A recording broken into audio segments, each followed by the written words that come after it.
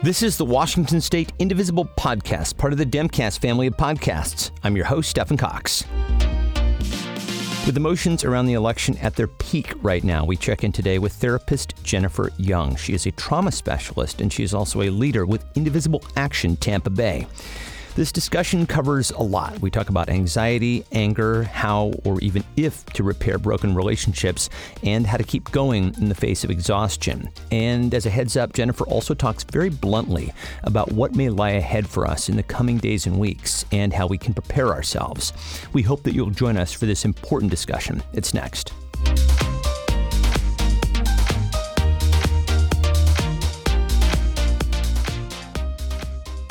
Hey, everybody. So as we enter the final days of the most important election of our lifetimes, boy, are we hearing that a lot, people are just feeling a whole host of emotions: anticipation, dread, hope, exhaustion. The list just goes on and on and on. So I thought this would be a great time to check in with our dear friend, Jennifer Young. She is a therapist who specializes in trauma.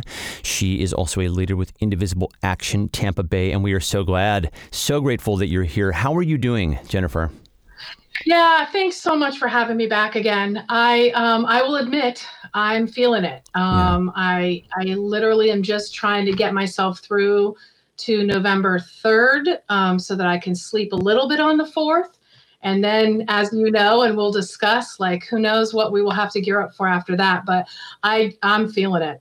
I'm really feeling it. It's really hard work to stay in the game at this point. I'm sure that you are, and especially because, as we all know, Florida is a key battleground state, one that could decide the election. What is the mood like there among indivisibles, and are they feeling the pressure? Yeah, I think we really are feeling the pressure. I was mentioning to you before that we are, not only me personally, in Pinellas County, we are in the swingiest county in this swing state.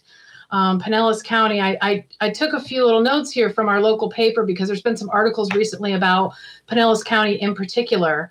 Barack Obama won Pinellas twice, but Trump outpaced Hillary Clinton by 5,000 votes in 2016. So, our county has gone blue before, but that 1 year with Trump by 5,000 votes. So we have definitely an opportunity to swing the state. Just a lot of listeners have probably heard about the I-4 corridor. So we are on that western edge of the I-4 corridor going all the way over to Orlando, which is generally a little bit more blue. Our Indivisible group covers Hillsborough and Pinellas. Hillsborough is kind of traditionally pretty blue. So it's really Pinellas County that if we can just do this work and get these blue voters out, I have high hopes. And it's a lot of pressure. It is, I'm sure. And I want to thank you all for doing the work down there. You guys are doing incredible, vital work right now. I want to track back to actually one of the very first times that we spoke, and in subsequent times, you have driven the point home that if you feel helpless or angry, that the curative is to just get involved, is to just throw yourself into the work. And what I'm getting now is, as we get into the final stages, that people are doing the work, sometimes to the point of exhaustion, and that they still feel that it is not enough to meet the enormity of the moment. What advice do you have for people right now? Yeah, I will just say I personally can relate to that at this point. That's kind of what I feel in this moment is, the getting involved helps our brain kind of settle that emotional response that we have to things. Staying engaged helps our brain and our emotions. But at this process, because we've been working so hard and because it means so much, that's where that exhaustion is coming from. We've just been working so hard. I would beg everyone to just kind of see the end, not so much the light at the end of the tunnel, as we say, because we really don't know. But we do know that we will be able to hit a reset button on November 3rd. Whatever it looks like on the other side, we can pick up and regroup. But if we can just look towards the reset on November 3rd, we have to push. We have literally, especially Indivisibles, have been working for 4 years for this moment. Really, for all the things that we stood up for and protested against and made our voices loud about, all of that mattered. but this is really, really, really it. So, what I'm saying is we have to push through the exhaustion. We just have to push through. We have, I think, 11 days now. So we have to do that. I know many of our members, we always encourage folks to do what you can, when you can, in any way that you can. And if you can't this weekend, then don't this weekend. That would be my other thing, is thinking about the next 11 days. What can you do physically, emotionally, psychologically? What can you do? That's really it. Doing what you can and pushing through. Well, you anticipated my next question was about, how we should push to get ourselves through, because we constantly hear that this is a marathon, not a sprint. And now we can see the finish line. And so I will ask you a very traditionally, a question that I think is traditionally in a therapist's wheelhouse, and that is about guilt. I think there's a lot of underlying guilt right now that somehow we are just not doing enough. How do you address that? Well, I think if someone is involved in an Indivisible group, right out of the gate, you're doing enough. Joining up with other like-minded folks and being part of that effort, you have done enough. As a whole, we won't know until November 3rd.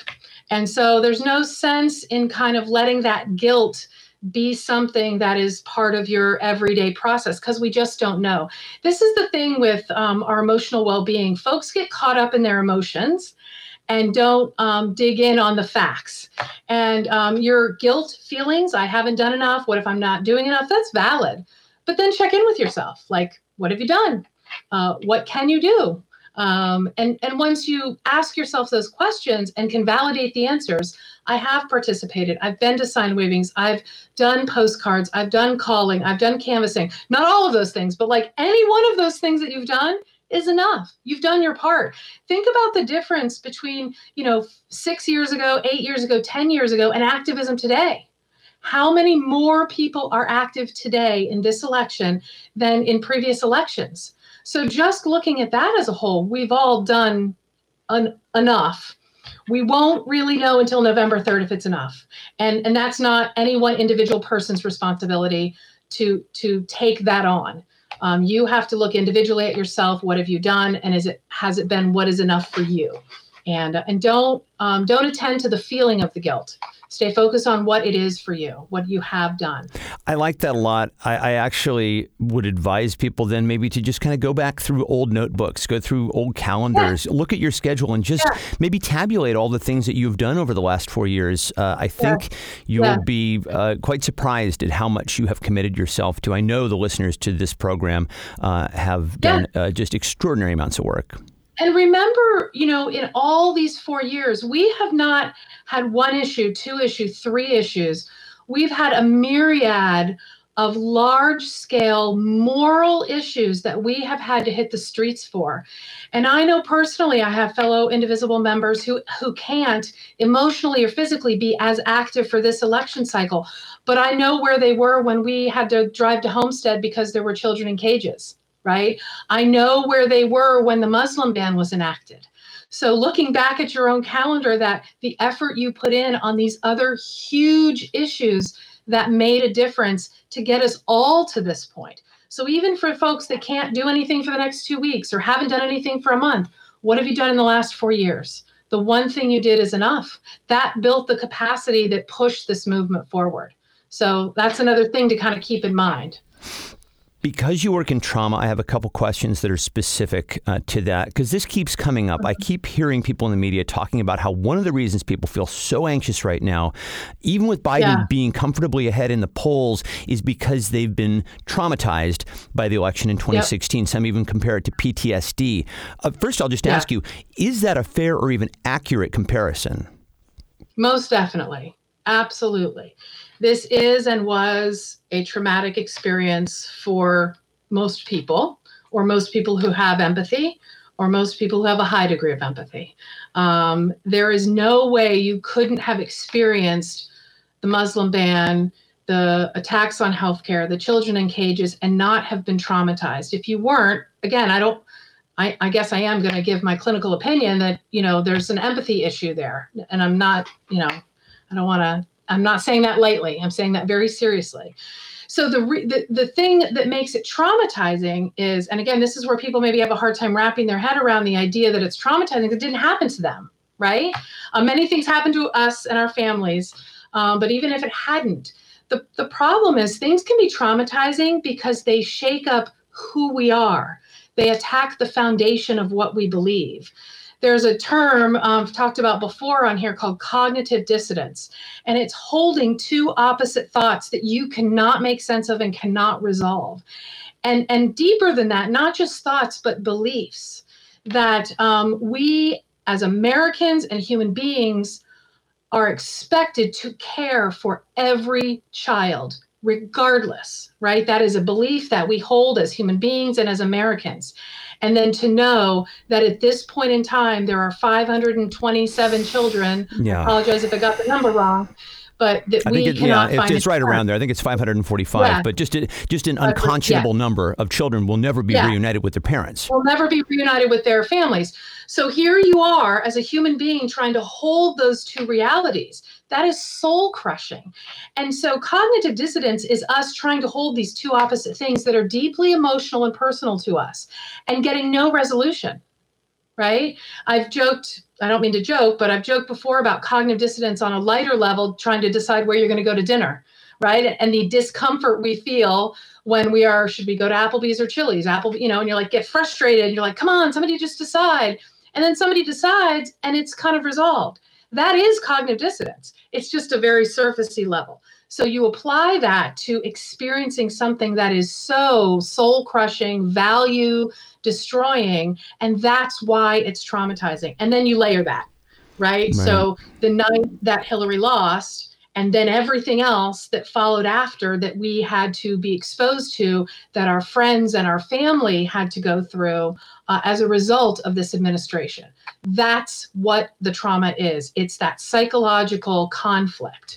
For those that were never physically impacted by this administration, it's that psychological experience that is trauma. That is the foundation of psychological abuse and psychological trauma, is that sustained cognitive dissonance. And I think what's unique in this situation is that people who get involved with activism have higher levels of empathy anyway. And so we are probably more susceptible to things like trauma. So that's a compounding issue. Yeah. I mean, honestly, what I'm finding in my anecdotal experiences, really people with average levels of empathy are having these reactions, let alone the folks that have high levels of empathy. And I think that's why we're seeing more folks get involved, because any average person with some degree of empathy has to look at some of these situations and recognize the harm. So yeah, I think that's definitely a factor. I have gotten absolutely, when I mentioned you were coming on, I got bombarded. And so I just want to get to some of these right away. Trust issues came up. A lot of the experiences of the last 4 years, I think, have broken a lot of people's ability to trust. Someone says, what about trust issues that result from trauma? Distrust of the government, distrust of others, distrust because they are Trump supporters or anti-maskers, or because there is just so much distrust and paranoia in general that it starts to color your view of everyone. This is a biggie, but how, provided things go our way in this election, how do we begin to restore our ability to trust people and when that trust has been broken? Yeah, again, I think a lot of folks that have gone through this experience or any traumatic event, we have to keep in mind what your level of trust was prior to the event as a way to understand how impactful the lack of trust has been to you. And if you wore rosier colored glasses, right, and kind of believed that people were good, maybe you didn't believe or didn't understand what a psychopath was. And Donald Trump is a psychopath. So like thinking that psychopaths have something to do with killing people and other terrible behaviors, that it's in your face now that kind of a human being can be that bad. So that having rosy colored glasses and then being kind of hit in the face with this level of pathology can really knock you on your butt in regards to now I don't trust anybody. And I kind of think about a pendulum swinging where before, what the term is blind trust, right? If I'm trustworthy, everybody else is trustworthy. That's what blind trust is. And a lot of people exist in that space or with that concept, right? But it's really dangerous, frankly, to have blind trust, right? And so when you lose that sense and you've been traumatized, your pendulum swings and now it's like, everybody's bad. I don't trust anybody. So it takes a little time for you as a human being to kind of recenter on, wait a minute, blind trust was never good for me. I have to understand that there are untrustworthy people in the world, and I can't go around not trusting anyone. I've got to kind of find this center space. And what I ask folks to do is be okay with the little bit of wall that you've built and the little bit of distrust that you have, or maybe high level of distrust that you have. Be okay there. Take care of yourself in that space. Keep those walls up for a little while until you feel a little better, and then dip your toe back in the pond of trust. You know, we should always have a healthy level of distrust. Sure, absolutely. But does it help to maybe think about some of the more trustworthy people in your life, even people who you know on kind of a surface level, to try to create some sort of equilibrium? I mean, this might be facile, but go with me on this. So I remember after 9/11, everybody obviously was terribly traumatized by that. And Mr. Rogers, Fred Rogers, of all people, kind of weighed in on it. And he said, in moments like that, my mother said, look at all the people running in to help. Those are the people that I focus on. Yeah. Does that sort of thinking help, or is that just is that unrealistic? Yeah, so centering that equilibrium and getting behind kind of your safe space allows you to become an observer of people and no longer have these glasses on that you see everyone through. I want you to look at the helpers, look at all the people that have stepped up to help, to come to these movements and help create change, and be a better observer of people who haven't and don't and won't and can't. Where before it was like, everybody's good, everybody's nice, I'm trustworthy, everybody's trustworthy. So yeah, you know what, but you've got to get safe before you can have good discernment. Yeah. And that's what has happened is so many people have been unsafe and or felt unsafe. And so when you are unsafe or feel unsafe, you have a really hard time discerning who is trustworthy. And that's why everybody feels dangerous to you. So get yourself safe, calm, relaxed, coping skills, physically safe, psychologically safe, and then dip your toe back out there and go, oh yeah, look, there's my Indivisible friends and folks that I can trust from Indivisible. And oh yeah, I can, my mom is trustworthy to me. My dad, he's still got some Trumpy in him or whatever, so just kind of managing that individually a little bit. And again, I agree. Look for the people who have helped, who have stepped up. We'll get to family members in a moment because I have a number of questions about that. I want to talk about anger. We spoke about this a couple times previously. Yeah. This one's a big deal for me. How do we deal with the constant anger and rage with just everything that has happened over the last 4 years and that continues to happen every hour sometimes? We know that it's unhealthy to shove it down and suppress it and say we're not feeling it. Yeah. So how do we process it in a reasonably healthy way? Yeah, I will forever encourage people to accept their righteous anger, to accept the idea that your anger is valid and okay. Anger in situations of abuse, when we feel anger as a survivor or victim, it lets us know that we have been betrayed and hurt. And so when survivors and victims are not angry, I get a little concerned, right? So first and foremost, how do we cope with it? You accept that it's okay, right? You don't resist it. You don't fight against it. You don't say, how dare I be so angry? Or I'm so mad at myself because I'm so angry. Don't get into all of that shaming and judging of your emotional responses. Of course you're angry. It's okay to be angry. It makes sense that you're angry. When you lean into those emotions and accept that they're valid and real, again, it just kind of settles things down a little bit for us to think clear about, what do I need to do about my anger? What is my anger specifically about? And how can I resolve either that thinking or that behavior? What can I do to change the situation that is making me so angry? And sometimes, for folks that are actually impacted by some of these policies, you lose control. You don't have control if the Trump administration has hurt someone in your family, or, the local police department is not standing up for you as a BLM protester who's been, violated and hit by the police department. Like those are real things that have caused you harm and warrant your anger. And and to kind of help resolve that, do your coping skills, do some breathing, some mindfulness to keep yourself as calm as you can, and good self-care, and manage your thinking. Who's there for you? What is good? Kind of keep yourself in check in that way. It's kind of compounded, I think, because a lot of this feels personal and intentional. Yes. There are people whose whole intention is to, own the libs. And so when it's harder to process when you recognize that this is by design. This is not a bug. It's a feature in how, in the emotional response that it's evoking with us. Yes.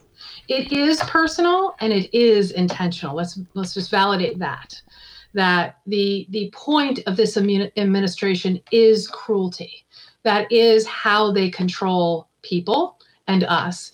And for many folks, they have been intentionally harmed by this administration. So we need to make sure we are really, really clear about those facts. And again, that's why the rage and the anger is so warranted. It leaves us with a sense of powerlessness, right? Like, what can we do to control the situation? And I do appreciate Indivisible's messaging on this kind of big picture is we have to get Trump out of office. There is no policy change that we can enact without removing this administration.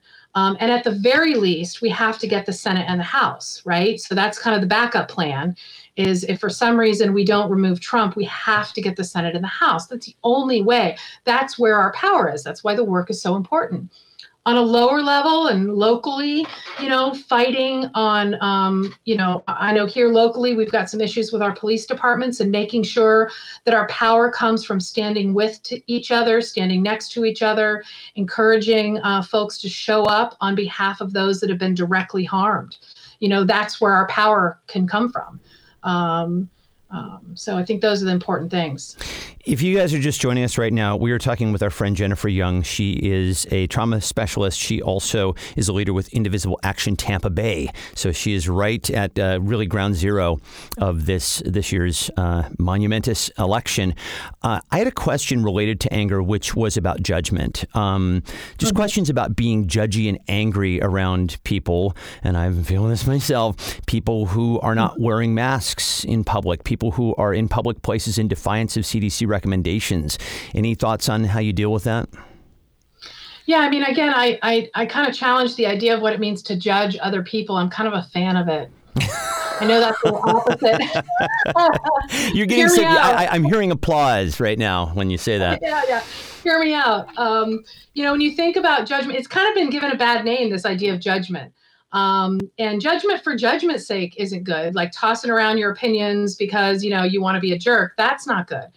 But judgment in the sense of it really definitionally is about the facts of a situation and then your personal formulation of an opinion about that.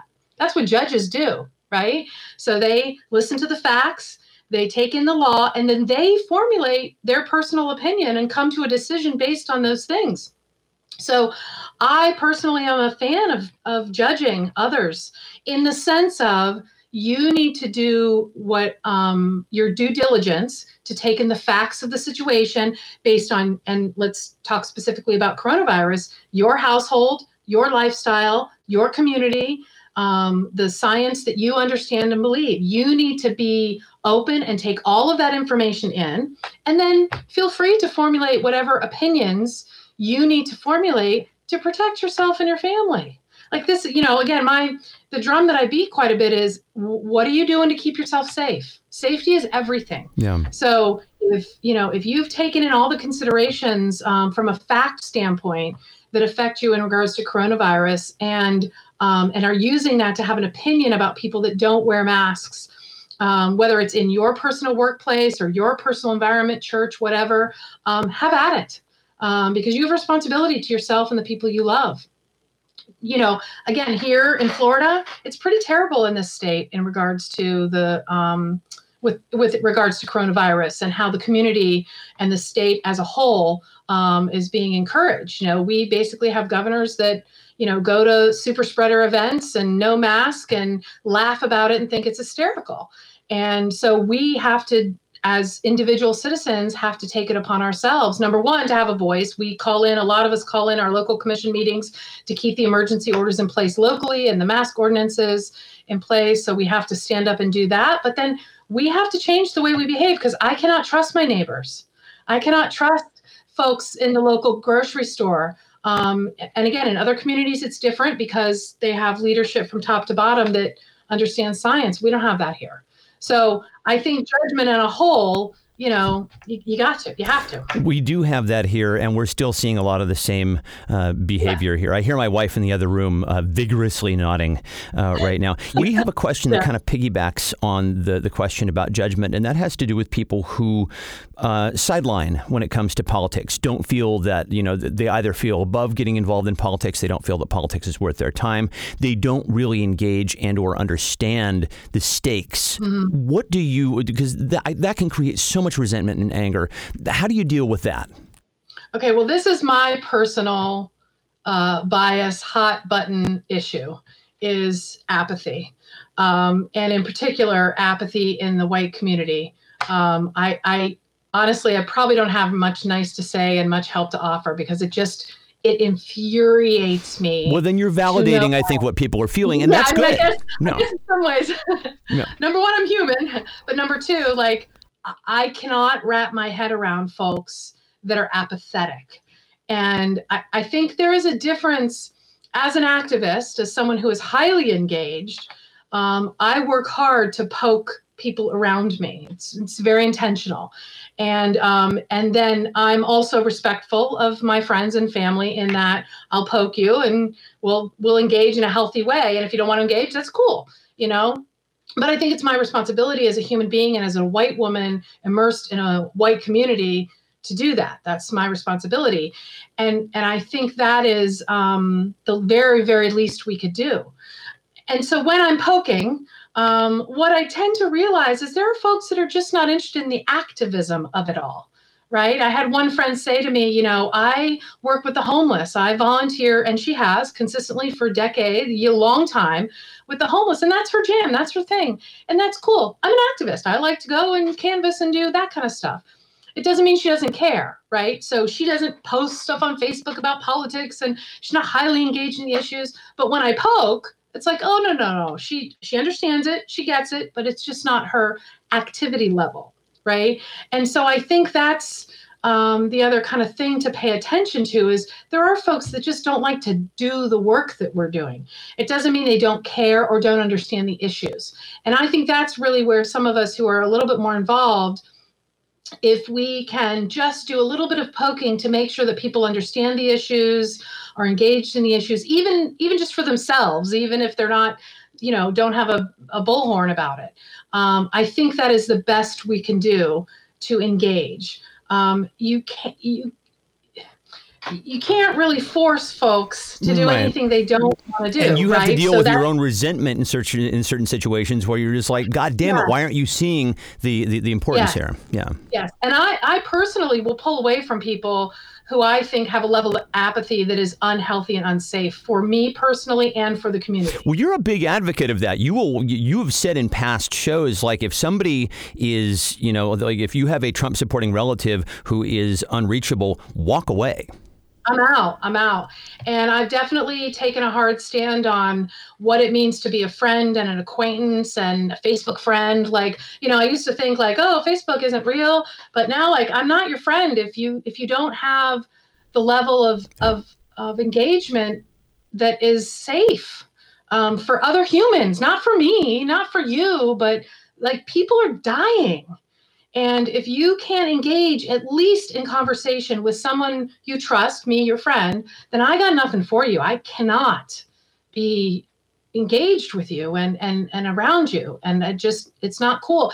And I think societally, those kinds of shifts have to happen. Like the word shunning is coming to my head, which feels terrible.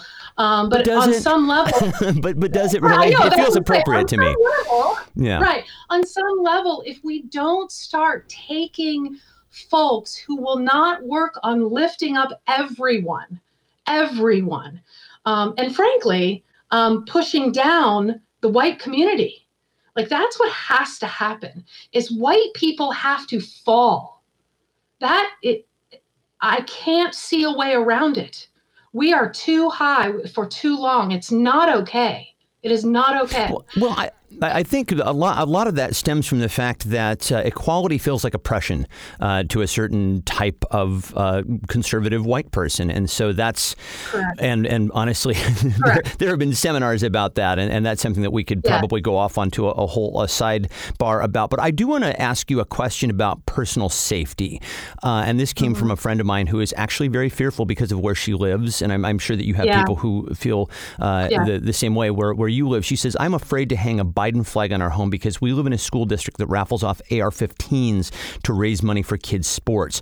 How do we go about life normally when we literally feel like a civil war is imminent? Yeah, I mean, samesies. I feel the same way. I think we have that issue here, that there is real fear, valid fear of harm being done to us. And again, I really would beg folks to do what is individually right for them. As you know, we just said, I'm a big fan of taking a stand and taking those risks. However, the danger is real.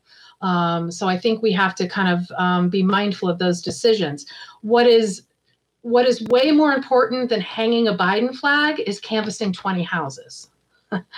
Like, if you can't hang a Biden flag, make 20 phone calls, canvass 20 houses, show up at a BLM rally or march. That is way more important. So I think that's another thing for us to consider, is some of the type of activism that may or may not be the most helpful, and to consider what that is. I mean, hanging a Biden flag in a Trump neighborhood where it's, taking that risk, I think that's cool. And we should be doing that too, But if you can't, because you are really concerned about your personal safety, then just know that whatever other thing you can do to take a stand will be just as important. I think the question goes a little bit deeper. The way that I read it is, she's afraid to go about her normal life because she feels that there's a societal collapse that is imminent. And that's something that I feel like, certainly we don't really personally have any control over. And so how do we, with that kind of running in the background in our heads,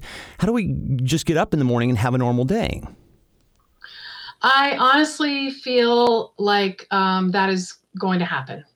I think from a trauma standpoint, and if we relate this administration to a domestic violence relationship, when a domestic violence relationship ends and the perpetrator loses control, it is the most dangerous time in that relationship. Because when a perpetrator loses control, they will try new measures to get control, and they will do things that they may have never done before. Physical violence, they will increase the physical violence, those kinds of things. That's why we say in the domestic violence community, leaving is the most dangerous time. So we are approaching that with this administration. So November 3rd, we will hit the reset button, and we will know within days, to some degree, what direction we're going to turn. And we should all be ready to face the fact that we could have some sort of civil We'll certainly have a lot of civil unrest. I think we're probably too geographically discontiguous to have a full-on civil war, but I do think that a lot of people they're predicting sporadic incidents of violence around the country. Yes. But I guess what I'm saying is, I believe that could happen. So with that fear in mind, how do you live with the fear that you can't control? I think this is one of the maybe $64,000 questions that we always ask therapists, right? Because we recognize that, the vast majority of life is simply out of our control. And so I had a few people just ask me straight up, like, please ask her if you have any tips for dealing with anxiety generally. And I think they're alluding to situations like this where they're like, we don't have any control over this situation, and so we're going to have to be able to mitigate our anxiety somehow. So as a trauma therapist, how do you recommend just dealing with the anxiety that comes up over things that you just can't control? So I have something in my head. I'm going to just take a risk and talk about, and I don't Please. know if this is related to who asked the questions, but what is coming up for me as a white woman is the level of fear and anxiety that I may be experiencing if this administration does not leave office or if they lose, is the type of fear and anxiety that as a white woman I should be prepared to sit with as this country potentially goes through a huge shift. So I don't, how do we cope with our fear and anxiety? Breathe, mindfulness, blah, blah, blah, right? The stuff I always talk about. But ultimately, this could be and likely will be a very fear producing, uncomfortable time for white people. And it should be. And you'll be okay. Stay on the right side of history. Stand up for your community. You'll be okay. Because what's coming up for me is the Black community, Hispanic community, Asian community, and the fear and anxiety that they have felt for hundreds of years. Yep. And how dare we sit here, me as a white person, sit here and be too afraid to face this humongous shift that we could be experiencing. I just, again, on a low level, cope with anxiety the same way you would. Do your breathing, do your mindfulness, keep your house safe as much as you can. But on a global scale, I hope and expect this country and all of us to be fearful and anxious for a significant period of time, as we should, because there will be a shift. And I like that. I will just ask you then, maybe sort of backtracking on that a little bit.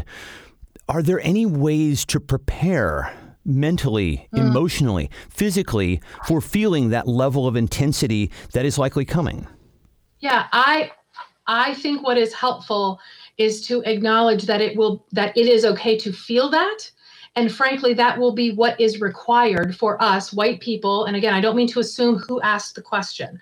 I'm simply speaking about the possible shift in society, that white people might be more fearful and anxious in the coming months because of this big shift, and to acknowledge that you're just going to have to be more anxious and fearful. That will be part of the process. I think telling yourself that and acknowledging that, frankly, as your role, I think is important. One of the things I learned early on as an activist, how important it was when I was confronted with my whiteness or, with things that, I was saying, and I was made to feel very uncomfortable. And I learned so much more and felt safer once I rode that out and came to the other side to join with the new thinking that actually created equity, right? The things that I could sit and listen to and follow the lead of women of color that needed to be heard. So when I made it through that anxiety and that discomfort and that, oh my God, that pit in your stomach, if I just wrote it out and just sat quiet and listened to the leaders who were speaking to me and asking me to join them, when I came out on the other side, there I was with them. And I felt stronger. And I think that's part of this, is accepting that we will be uncomfortable, we will be anxious. Do your breathing, do your mindfulness, keep your home physically safe. But for every day that you feel discomfort, be on the right side, sit and listen and lift up voices that have not been lifted up. And when it is over, you will be okay. We will be better and stronger. I'm just going to sit for a moment and let that sink in, because I think what you just said it requires that. I think that's something that we all need to spend a little time thinking about and processing. And I just have a couple other issues that I want to talk with you about, and they have to do, as I mentioned, with relationships, family. Yeah. You've touched on this already a little bit, and as I said, you're absolutely an advocate of walking away from toxic relationships with Trump supporters. If we win, people have asked, how do we begin to put these relationships back together? Do you see the process of collectively dealing with Trump supporters being a possibility in the future? I guess I'm always hopeful. So yes. However, I think it's going to take some time. I think just because we win, I don't think there's going to be this, okay, this election is over. I don't what I just spoke to. I think we're in for a rocky road no matter which direction this goes. So I think individually in our relationships, we need to see the election as a reset, as a let's stop, let's take a breather, and let's see where the chips fall, and then make some new decisions about how we will go forward. I've talked before about the nature of the relationship that you need or want to preserve. Are we talking about your partner that you live in a house with? Or are we talking about your children? Or are we talking about your best friend? Like, who are we talking about here? And evaluating that one-on-one, and what level of repair is possible and what needs to happen versus, your neighbors or your coworkers. Like, it's going to take some time. It's just going to take some time. And I'll repeat what I've always said is this is a moral issue. This is not political. Thank you. Political stuff, the issues, the parties, that all exists here. But where we have found ourselves is in a real, as Biden says, a struggle for the soul of this nation. I really do believe that. And this is a moral issue. And so each individual person relationally really owes it to themselves to take a hard look at their relationships. We came from a place of rose-colored glasses and everybody's trustworthy and, well, she's my mother, so I have to love her. And if anything, I hope what we will come out of this with is a better understanding of healthy and authentic relationships, that labels cannot cover up immoral behavior. I don't care if you're my mother or my sister, right? If we don't exist on the same moral space, then I have to change the way I interact with you for my well-being and the well-being of other people I love. So I think the upside is there could be some authenticity and better safety for each individual. The racism and the Trumpism in my community and in the circles I've run in it's been there. It's just now all on the surface. So it's allowed me to make better decisions about who is in my circle. And that's better for me and my community, that I know who is who and what's what. I think that is actually an extraordinarily salient point to make, that these issues didn't come from nowhere, that Trump is a symptom and not the disease itself. The disease has been there. The mouthpiece. Right. Yeah. It has been there since the founding of this nation. It's in our DNA. What I hear you saying right now is that we are approaching a moment of, it's almost like a crucible, right, where we are going to burn off a lot of this pretense and we're going to come out on the other end with some clarity, ideally. Yes. Yeah. I mean, that's really, again, as a white person in a white community, I know the degree of racism that has existed behind the walls in my home and in the homes I go into. It has always been there. What this administration has done has empowered that racism to come to the surface, which has allowed me as a moral person, and a person with values, and I'm not comparing, I'm just saying my morals, my values, it's allowed me to make better decisions. And I hope our country will once and for all be able to remove this facade of all for one and one for all, e pluribus unum. It has been a joke since we were founded. It hasn't been real. And that's scary. That's the whole fear thing for white people that I mentioned. Like, that's scary. Yeah. Right. And you're like, holy crap. But that's what it is. It has not been e pluribus unum. I hope I'm using that phrase right. You are. Yeah. You are. Okay. But it has not been this. We have not had equity, and we've been kidding ourselves that we have. So I want to end on an up note if we can. We had a town hall recently in which we talked about some of our favorite moments over the last 4 years, what we have achieved as Indivisible. So what are some of the things that you are proudest of that we've accomplished as a group?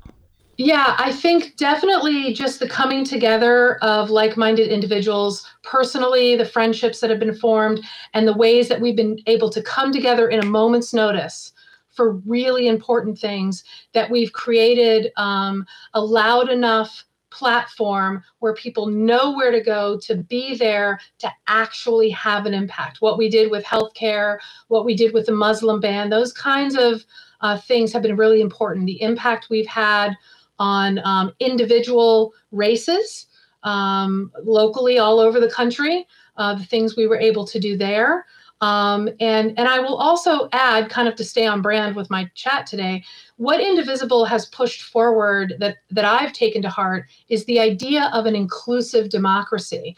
And Indivisible as an organization, and I also think in and amongst our groups, pushing the idea that if we don't include all, if we don't work hard to put ourselves in spaces that are inclusive and full of equity, we really aren't doing the work. Right? Hear, hear. So we can say we're out there on the street and say, but if we are not putting ourselves in spaces where everyone is included and lifted up, then it is not activism. And I think I've watched that happen with Indivisible groups, with Indivisible as an organization, and locally with me. That has been really, like, to me, the thing that has really created an amazing shift. Yeah, absolutely agreed. Well, listen, I just have to tell you how much your friendship and counsel has meant to me over these last 4 years. You're an extraordinary person, and thank you for all that you do. Yeah, same to you so much. So glad we connected. Thank you, my friend. And that'll do it for today. Thanks again to Jennifer Young. The website for our show is indivisiblepodcast.org, and our email address is indivisiblepodcast@gmail.com. You can follow us on Twitter @indivisiblepod. The Washington State Indivisible Podcast is a production of Get Creative Inc. and is part of the Demcast family of podcasts. Learn more about Demcast at demcastusa.com. Thanks this week to Catherine Feist-Sears. Special thanks to Lori Caldwell. And as always, my thanks to you for listening. We'll talk to you next time. Bye.